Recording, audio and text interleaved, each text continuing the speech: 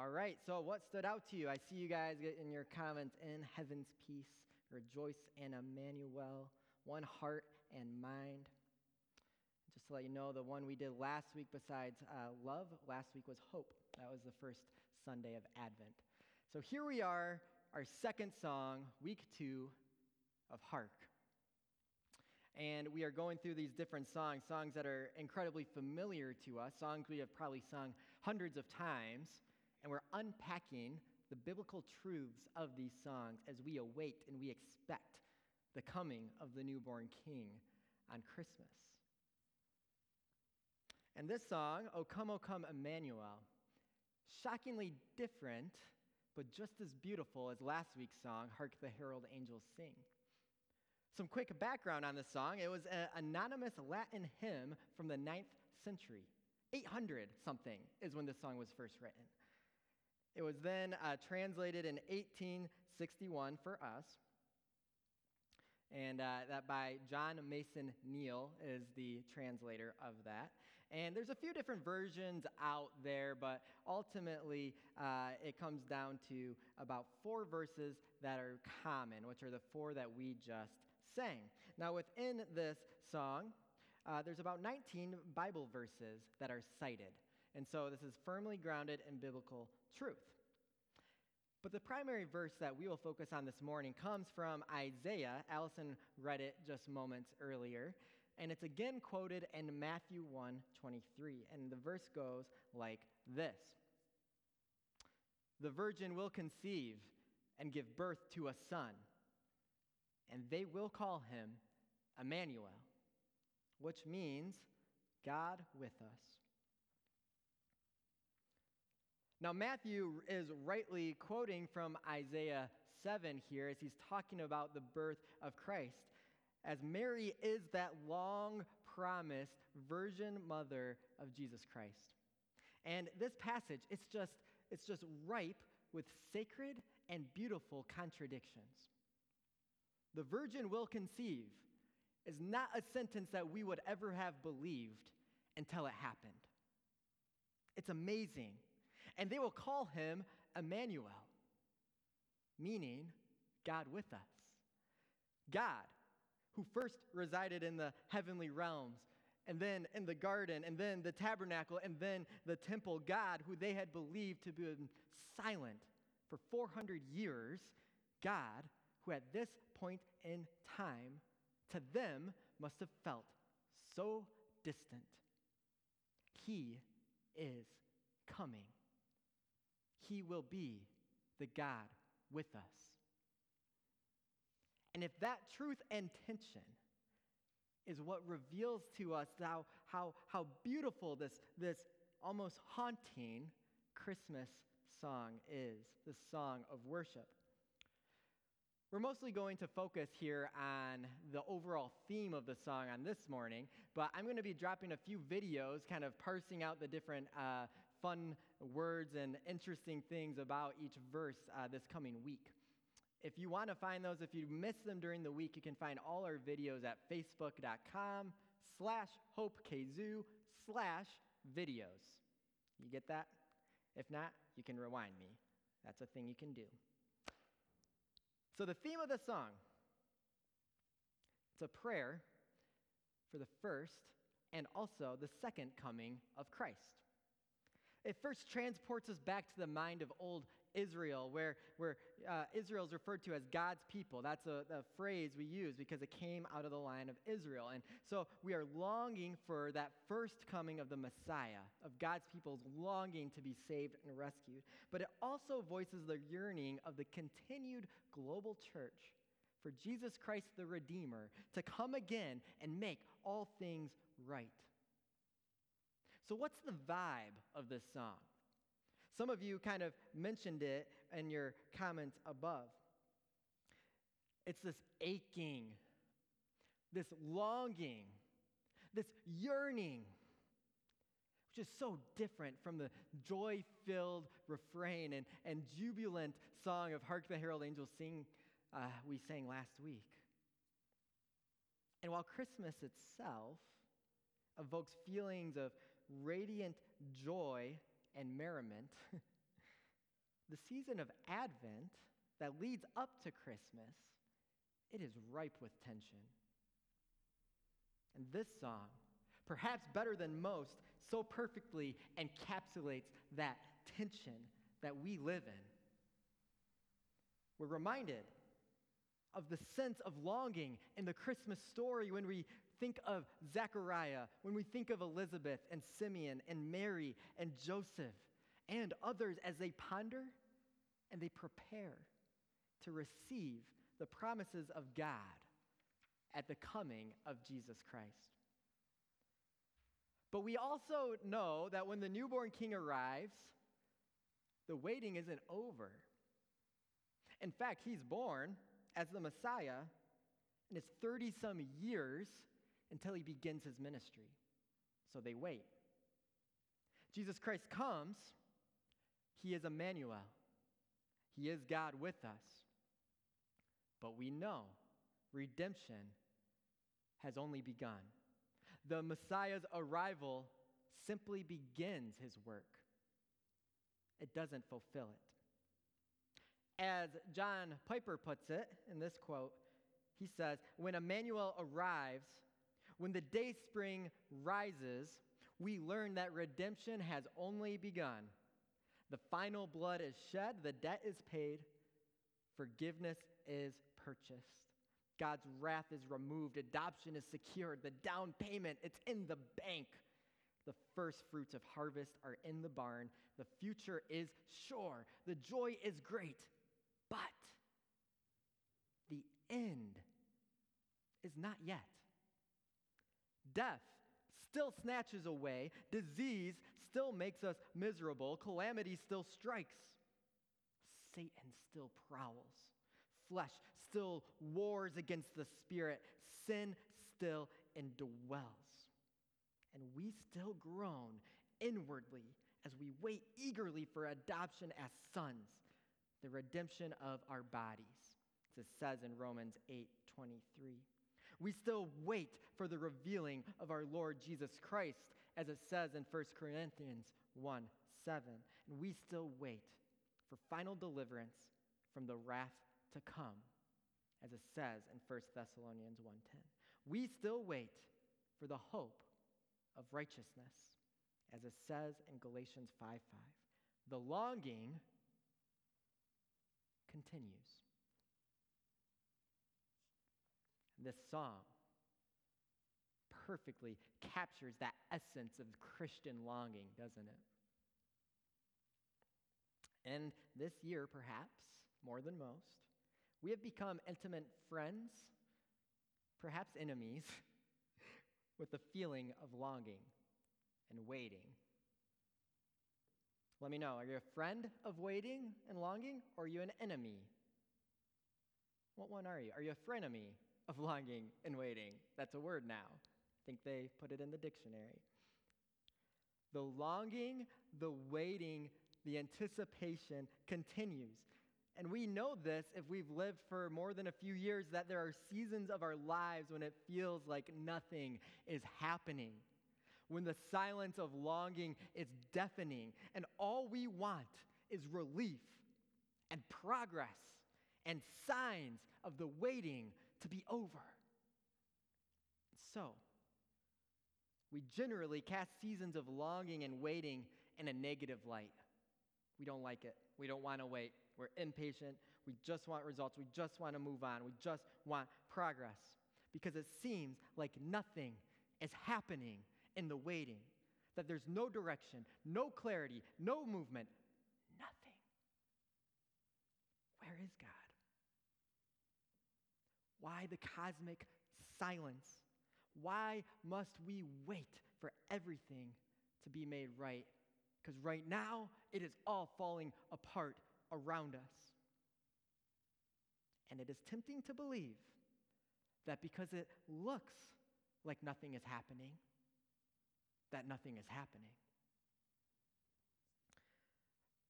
I want to invite you to close your eyes.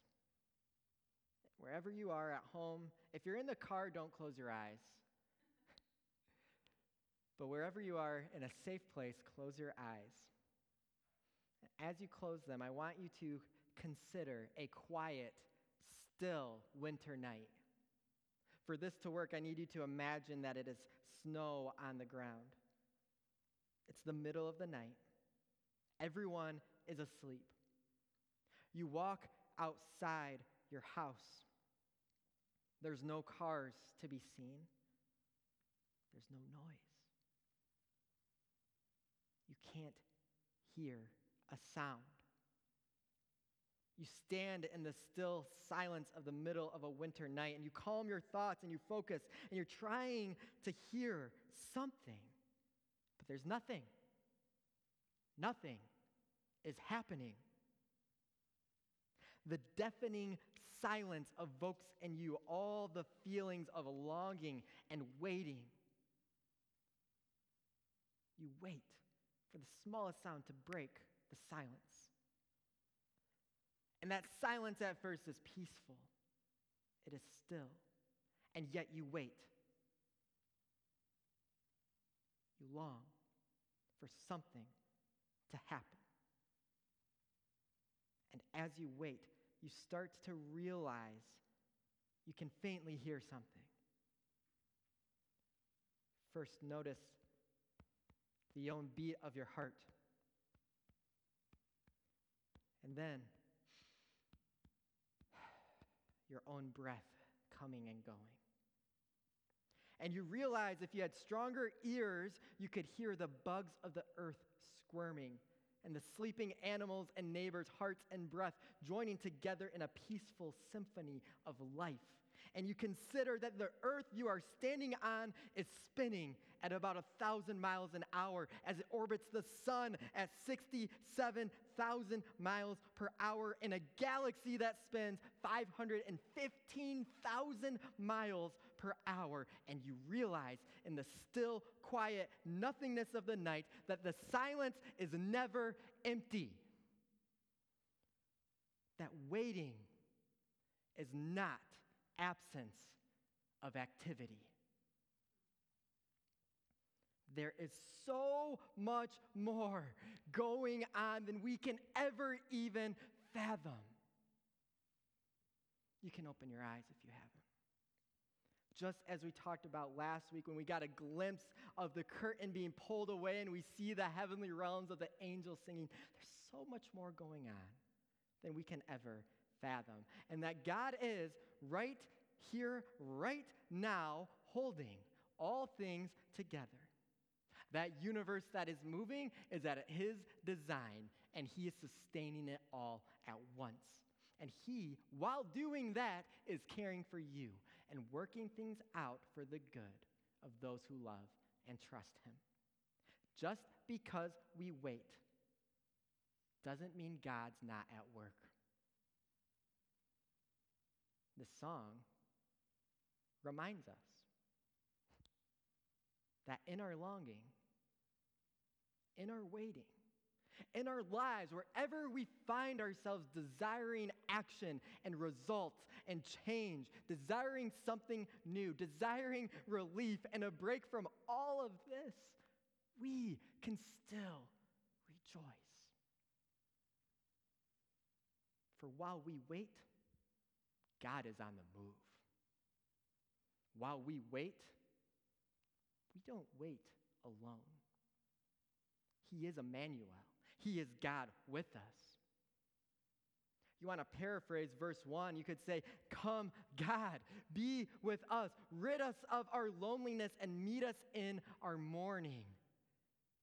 And then we get to the refrain, "And still we rejoice. For the God who is with us will remain with us until He comes again and fulfills His redemptive work once and for all." And this is my encouragement for us this morning. Make space for God. To continue to invite God into your waiting. To invite Him into your presence. And open yourselves up to the Spirit's work here and now. As we enter into the quiet, the still spaces of the season, may you hear his gentle whisper? Because the waiting is pregnant with opportunity. If you think of a soup is best after a long and slow simmer. There is opportunity for good work to be done right here and right now as we wait. And if you think God isn't in your silence, I humbly suggest that if God was willing to leave heaven for you, he is willing to enter into whatever is happening in your life right here and right now. Before his feet left the ground to be nailed up on that cross, he first left the heavenly realms to come down to earth for you. Emmanuel, God with us. And we know that God came and God never left, for he sent his Spirit, which is here right now, living within all who call him Lord. And if we think he is silent, then we rest in the pregnant pause with joy, filled expectation. For when God reveals himself, it is always glorious. Every time. So we can say, "Come, God, who is with us," and we will rejoice. For God who came as a baby on Christmas is the same God who went to the grave and came back from the dead. And it's the same God who came to live within each believer, and it's the same God who will come again. Because our God always draws near. And so we wait, and we rejoice, and we long, and we rejoice, and we cry out, and we take comfort knowing our cry is always heard, because God is always near. The one who left heaven to be with you, the one who always draws near. May we not waste our waiting, but worship in the waiting as we rejoice and proclaim, "Oh, come, come, God, be with us here and now." Praise be to God, for he always draws close. Will you pray with me?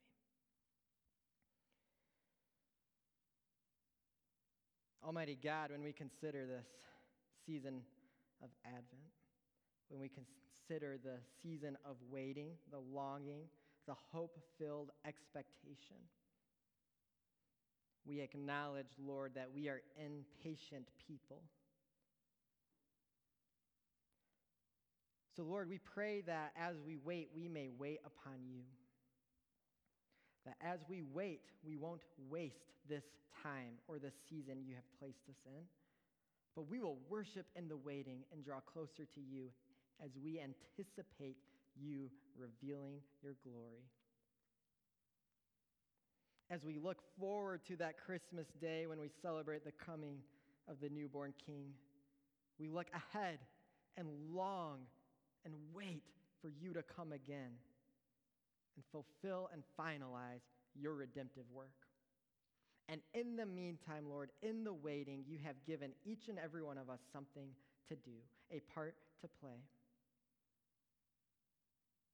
So may your Spirit guide us and direct us today, Lord, as we seek to wait on you, to follow after you, and find the beauty in the waiting, because we know that right now, even now, this very moment, you are at work.